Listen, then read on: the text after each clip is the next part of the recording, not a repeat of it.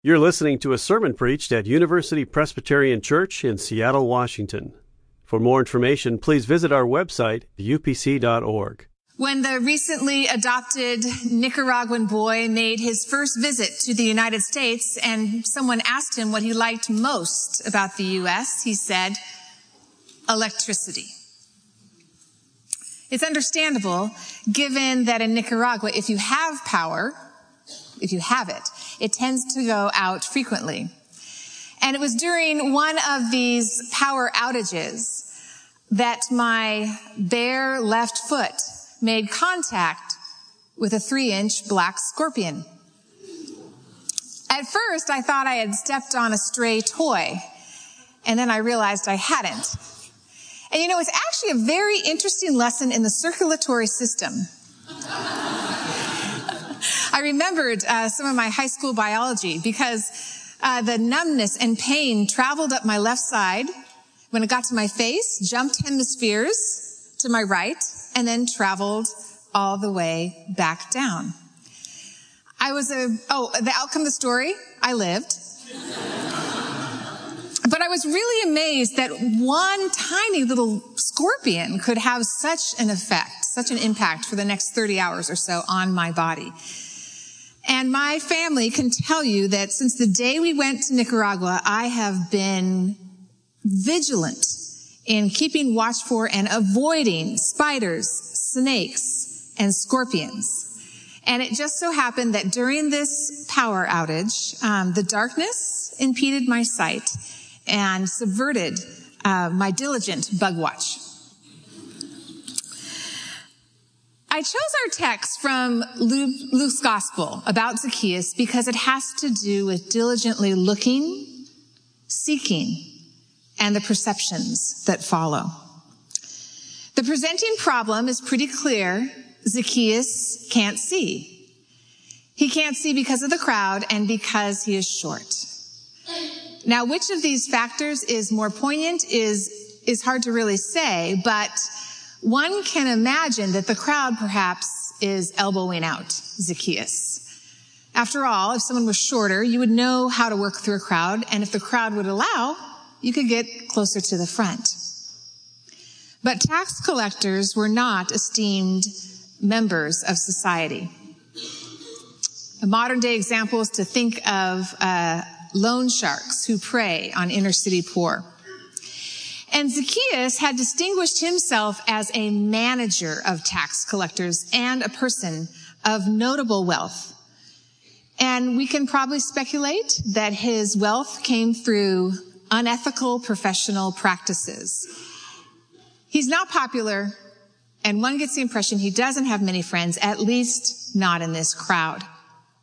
So in the absence of friends, wealth alone could be his solace. A cloak to veil his isolation from others. A salve for an impoverished soul.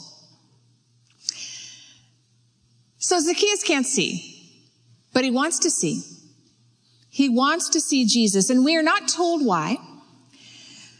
Maybe he wondered how Jesus could command such a great following. He probably heard stories about him, that he was a healer, he was a prophet, an insightful teacher, one even that had authority over nature and life itself. Or maybe he noticed that Zacchaeus had a lot of devoted friends, and he had heard that that Jesus had a lot of devoted friends, and he had heard that Jesus had befriended tax collectors and people that were considered sinners. Zacchaeus is motivated to seek out Jesus for whatever reason, so he climbs. And maybe this is something he's done before as a boy, but you need to understand in this context, in that culture at that time, climbing would be considered a disgraceful act for someone of his stature. But the necessity to see Jesus caused Zacchaeus to abandon that social propriety and climb. And from this place on the tree, he gets a new vista. Well, the crowd sees something too. They see Jesus come over to Zacchaeus and call his name and choose a tax collector as his host. And they passed judgment on his choice. This crowd that has set their eyes and followed Jesus were unable to share in the vision that Jesus had.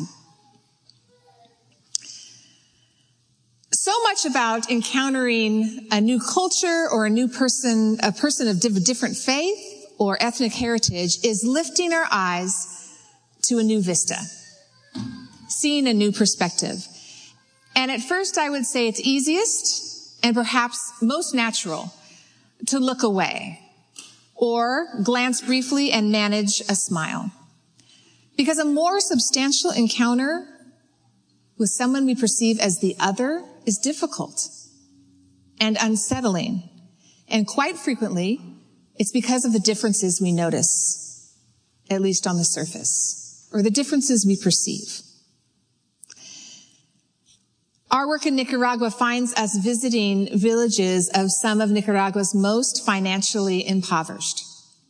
Nicaragua is the second poorest country in the Western Hemisphere, second only to Haiti. The average annual income of a Nicaraguan is $743. And it was in this context of this rural community that I met a woman named Antonia, whose life is so very different from mine. She lives in a modest house, a pit toilet, beds, just wood frames without mattresses, open fire stove. Although it's improving, I still speak very little Spanish and she no English. And our initial first meeting, we exchanged smiles, a few words. I commented on the tortillas she was making. That was about it. And little did I know that that initial brief and somewhat awkward encounter would be the seeds to a blossoming friendship. And suddenly the statistic about Nicaragua had a name and a face.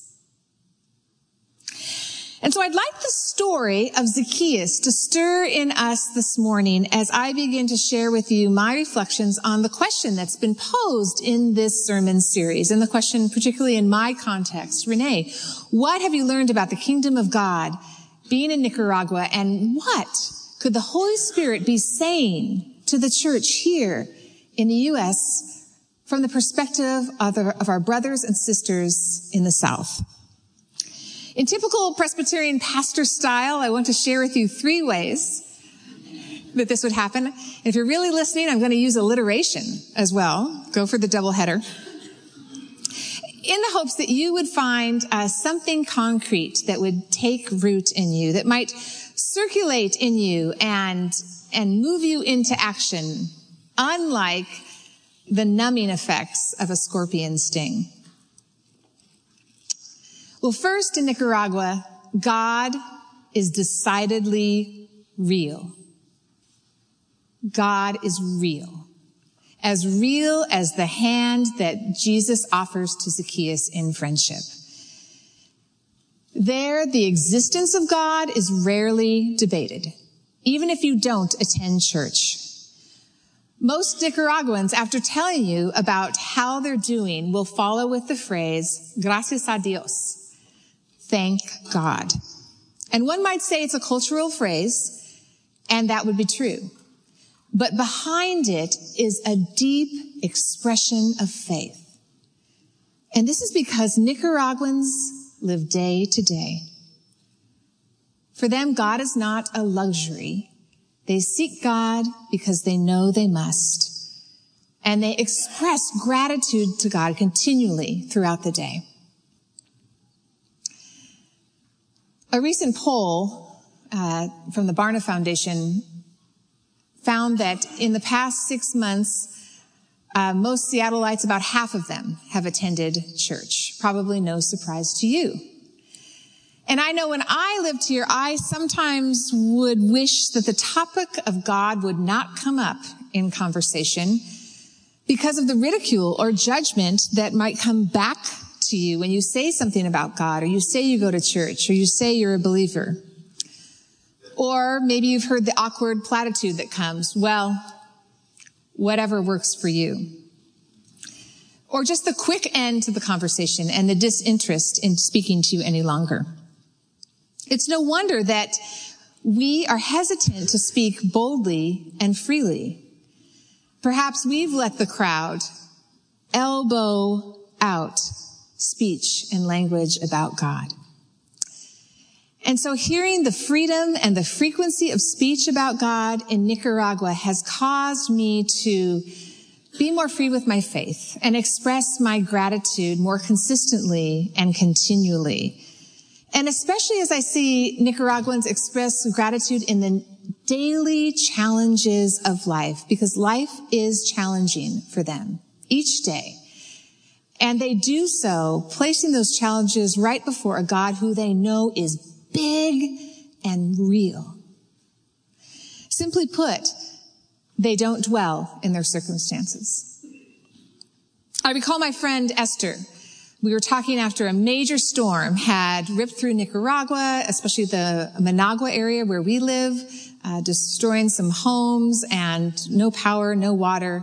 And she shared that her already piecemeal roof had collapsed, part of it had collapsed, soaking the very bed she was sleeping in that night.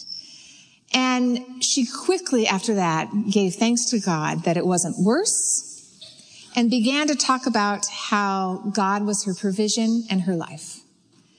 And I was struck by her faith and her resolve. Well, secondly, in Nicaragua, God is not only real, but relevant. And I see this especially in the farming communities. Being tied to the land puts one in greater touch with one's livelihood. And much of rural Nicaragua, as Justin alluded to, eats what they can grow. And so they rely deeply on God's provision, praying continually and taking nothing for granted. For a body that can work, for the rain, for food, for the table. And it's not that we don't see God's relevance in our culture, because we do, but rather we're so far removed from land, I believe, and have so much or can attain what we need that we don't always acknowledge God's relevance. And so our eyes become fixed upon what our culture tells us is important, such as what we have or what we might need next, or how efficiently we do things and how we could do them more efficiently, checking more things off our to-do list, or our accomplishments, or how other people perceive us or perceive our expressions of faith, or how many likes our recent picture post on Facebook got. Much of this is so woven deeply into the fabric of our culture that we're not even conscious of it. And over time, God's relevancy can dim just in the day-to-day lives until something catches our attention again. And when God's relevancy dims, we miss that faith-filled, God-dependent daily life that is so rich, as the trivial can crowd in on this broad, expansive vista that God wants us to see in God's kingdom. Justin mentioned that Nicaragua, thank goodness, has just ended a drought. But over the past 2 years, I've watched farmers praying for solutions and being so thankful that they can receive some training, and a very simple solution allows them to have food sources for their family that they didn't have before.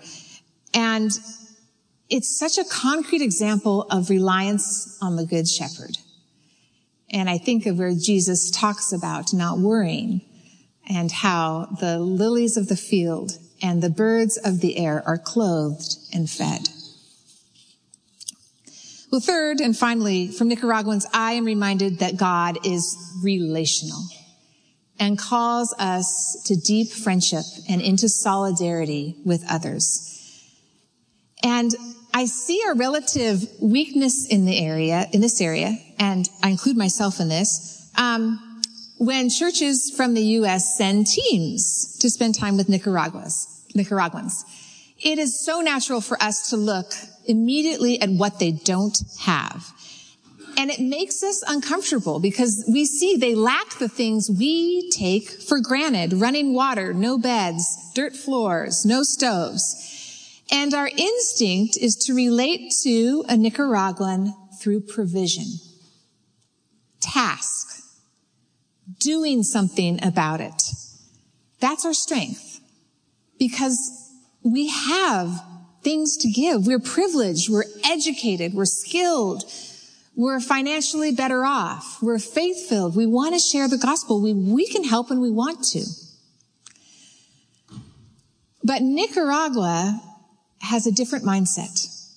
There, people come first. Definitely before task, and sometimes supplanting task. And that's a struggle for us. We struggle with this. Our stuff, our tasks, our agendas. Sometimes that gets in the way of a relationship, of meeting face to face with another person and seeing them and expecting the kingdom of God to be revealed in them. We attempt to usher in better lives through latrines and clean water and whatever we can come up with. And those are all our solutions, and they're not bad per se. I want to be clear about that. They are good things, but they're only good when they come from a place of relationship and mutually discerned goals together. That's when they become good. But our tendency, because we grew up on the Cinderella story and shows we loved like Extreme Home Makeover, things happen like that. Hey, all you need is a house or a dress and a carriage to get to the ball. But it's quite different. We love transformation, and maybe we're looking for the wrong type. The type of transformation that God is about is relational. Right alongside creating justice and a peaceable realm. The two have to go hand in hand because it's better that way. Zacchaeus needed a relationship to transform his life, didn't he? And he met Jesus. Jesus, who extends a hand of friendship and changes Zacchaeus' whole way of being in the world. Because Jesus sees Zacchaeus. He sees him. And that's very powerful to be seen. It's at the heart of intimacy. And Jesus looks up and he sees Zacchaeus and he utters his name, not in a disdainful way, like probably so often he had heard, but with friendship. Zacchaeus, hurry, come down because I must stay at your house today. And with Jesus' act of coming under the hospitality of Zacchaeus, of forging a relationship with Zacchaeus, Zacchaeus has an opportunity to be known and to be seen and to start to understand the good news of the kingdom. Hospitality is what brings Zacchaeus joy and allows him to share his life. And we don't know what happened in this exchange where you might say Jesus was interacting with the other. But we see the results, astounding results. Zacchaeus, who once hoarded his wealth, now lets go and uses it to restore wrong. Zacchaeus, who's poor in spirit, gives to the economically poor. And Zacchaeus, who was lost, was sought and saved. And this one act ripples in its effect because it has not only personal implications for Zacchaeus, but it's social, it's economic, it's domestic. It helps his whole household. The transformation ripples out. The heart of what Justin and I do, as we mentioned, is to bridge these relationships between our friends in the U.S. and our friends in Nicaragua. And on visits, we often involve a homestay where churches like University Ministries, come into a community and spend time in that community and have a homestay. As a matter of fact, when Yumin came down on spring break, they went to the village of Santa Josefina, which is a people who have identified themselves as the unseen, the forgotten, because they're on a route that nobody stops, everybody passes.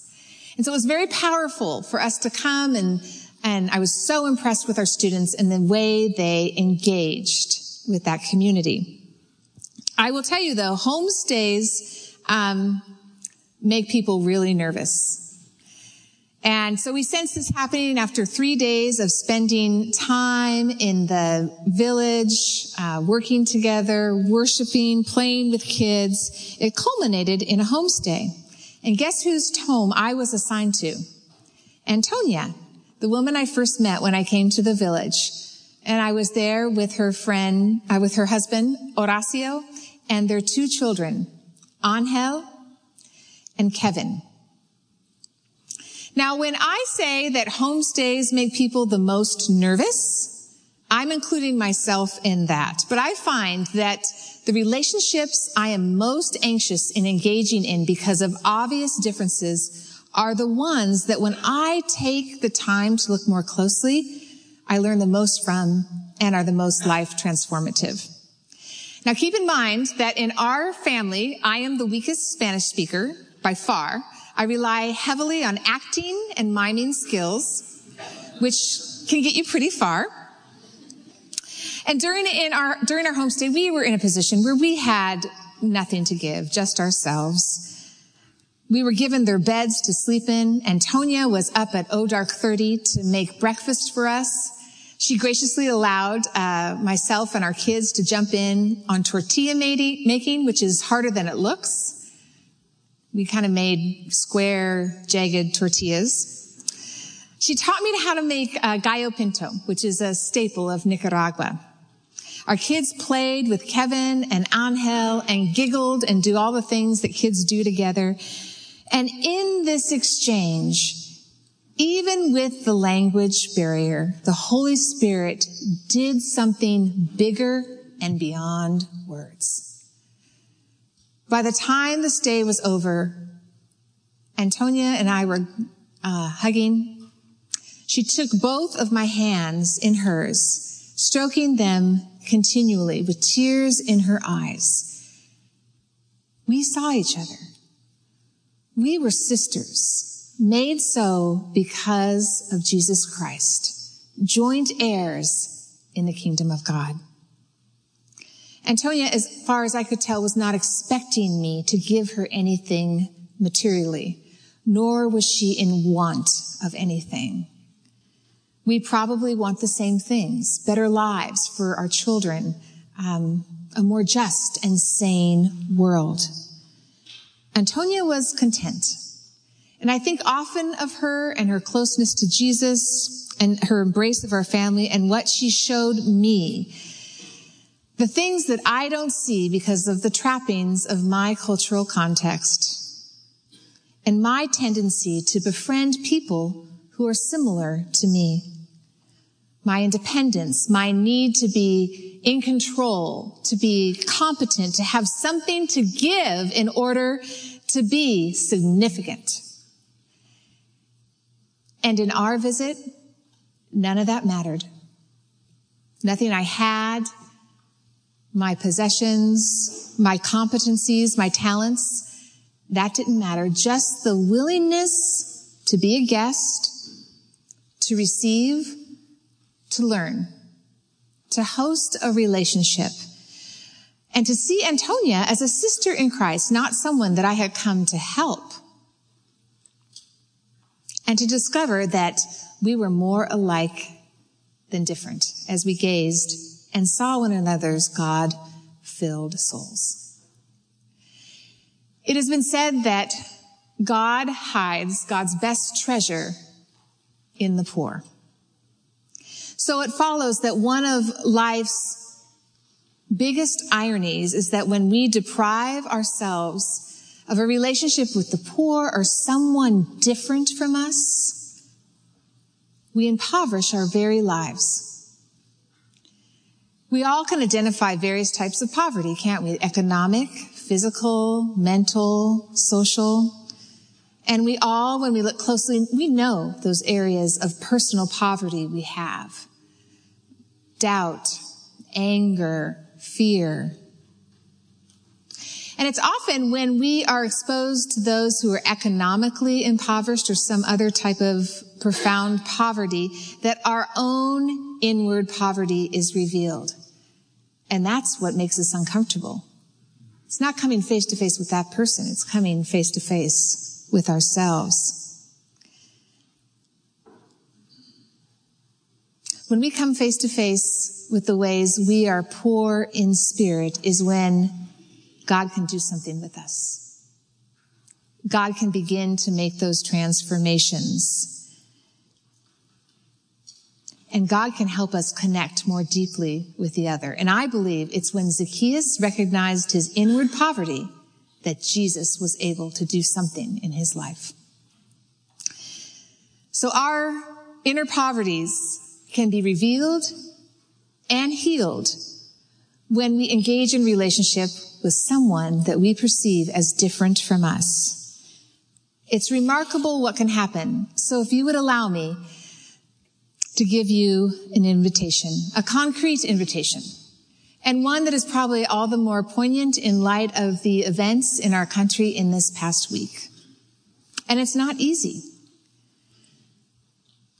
But I invite you to seek out and embrace someone, befriend someone that is different from you, maybe of a different socioeconomic background or cultural or religious background. Come alongside them.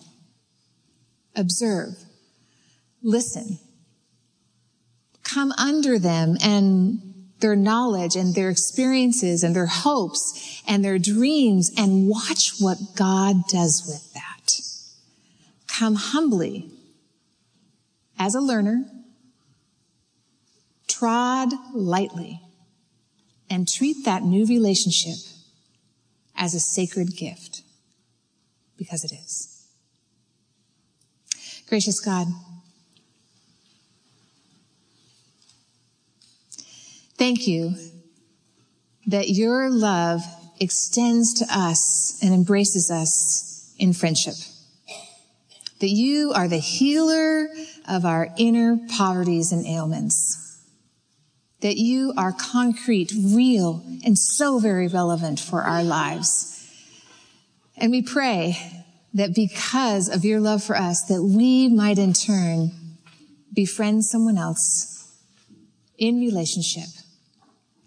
Lord, be our teacher. Amen. For more UPC audio or to find out about service times, visit us at upc.org. All online audio is available on CD and cassette. To order copies of sermons and classes, please visit upc.org/audio, email audio@upc.org, or call 206-524-7301, extension 117.